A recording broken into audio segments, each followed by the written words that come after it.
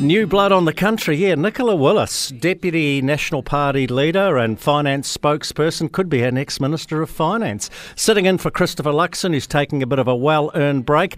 Nicola, I want to start with Three Waters. Is this now Two Waters? Well, look, it's really unclear.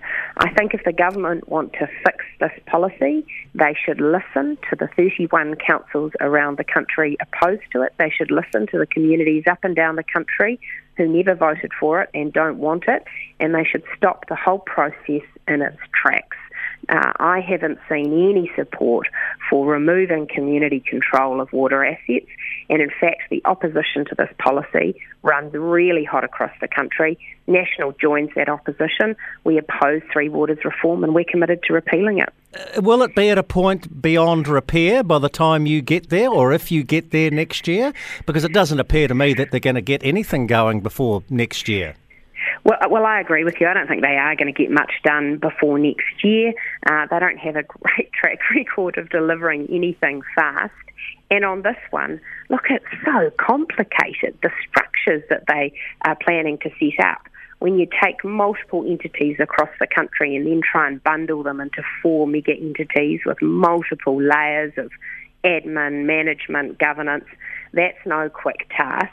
And so I'm confident that if we're elected next year, we can take things back to the drawing board. Well, you should encourage Jacinda and Grant to keep charging on ahead with Three Waters. It's probably your best chance of an election victory. Mind you, the Greens are doing their utmost to help you out as well, Nicola. Well, poor old James Shaw, hey?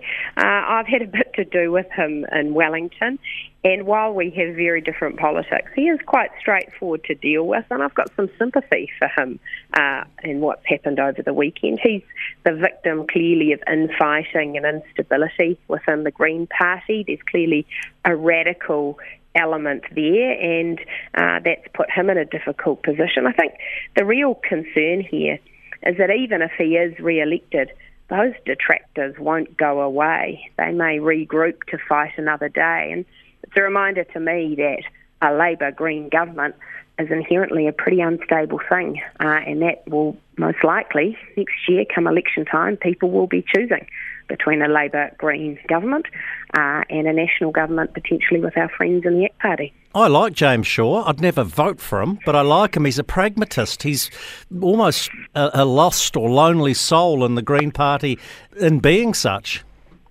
Look, he's straightforward, and I think if you think about that spectrum of the Green Party, from the hardcore radical through to the more reasonable, it's pretty clear that James is at the more reasonable end of things. So it is sad to see the person at that end of things being the one that they're after, and as a reminder of how disparate the interests in that party are.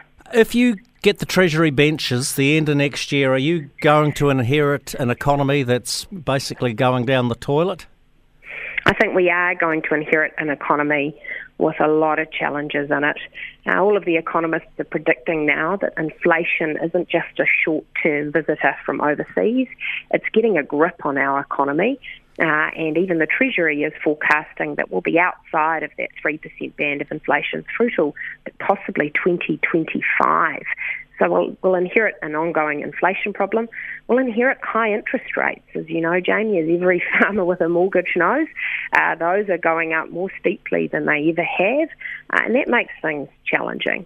And we are also seeing that there's signs that economic growth is stalling. And of course, that has a big impact on productive growth across the economy. So we look at all those challenges, and then we look at the government books, which we're still running deficits every day right now. The government's still borrowing every day. And we know that some really careful economic management will need to be brought to the table to get things back on track. But I'm confident we can do it, Jamie. This is still the best little country on earth, and with a bit of discipline, with some clarity about who pays the bills in this country and backing them, we can get things back on track. Is our future Prime Minister, if he gets the Treasury benches, too accident-prone? Christopher Luxon, did he mess up the abortion thing? Because I note that Bill English, and I know you had a lot to do with Bill back in the day, he always had a firm stance, personal firm stance on abortion. It never seemed to affect him. Yeah, look, I don't think that that's a fair characterisation of Chris. I think he's got off to a great start as the National Party leader, and of course is fully accepts the scrutiny that comes with that role. And I think what people have seen from him is some real clarity and some integrity about who he is and what motivates him.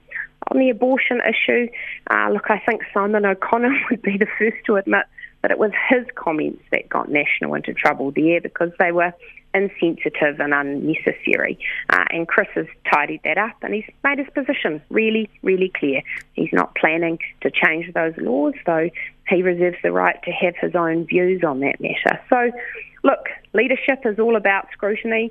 I see Chris bearing up to that really, really well. He's a guy who's in politics because he wants to get things done for the country. He's very focused on that, and I don't think he'll be distracted by these discussions. Was he right when he said New Zealand business is too soft? Was he a bit clumsy in his delivery there? Because for what it's worth, I think he's probably right. Well, I think what he was trying to express is that we've come through a time of shutdowns and government subsidies and a really upside-down picture of the New Zealand economy, and now we're coming into a time where businesses are really the ones who are going to lead us by growing, exporting, investing, and that's what we want to see.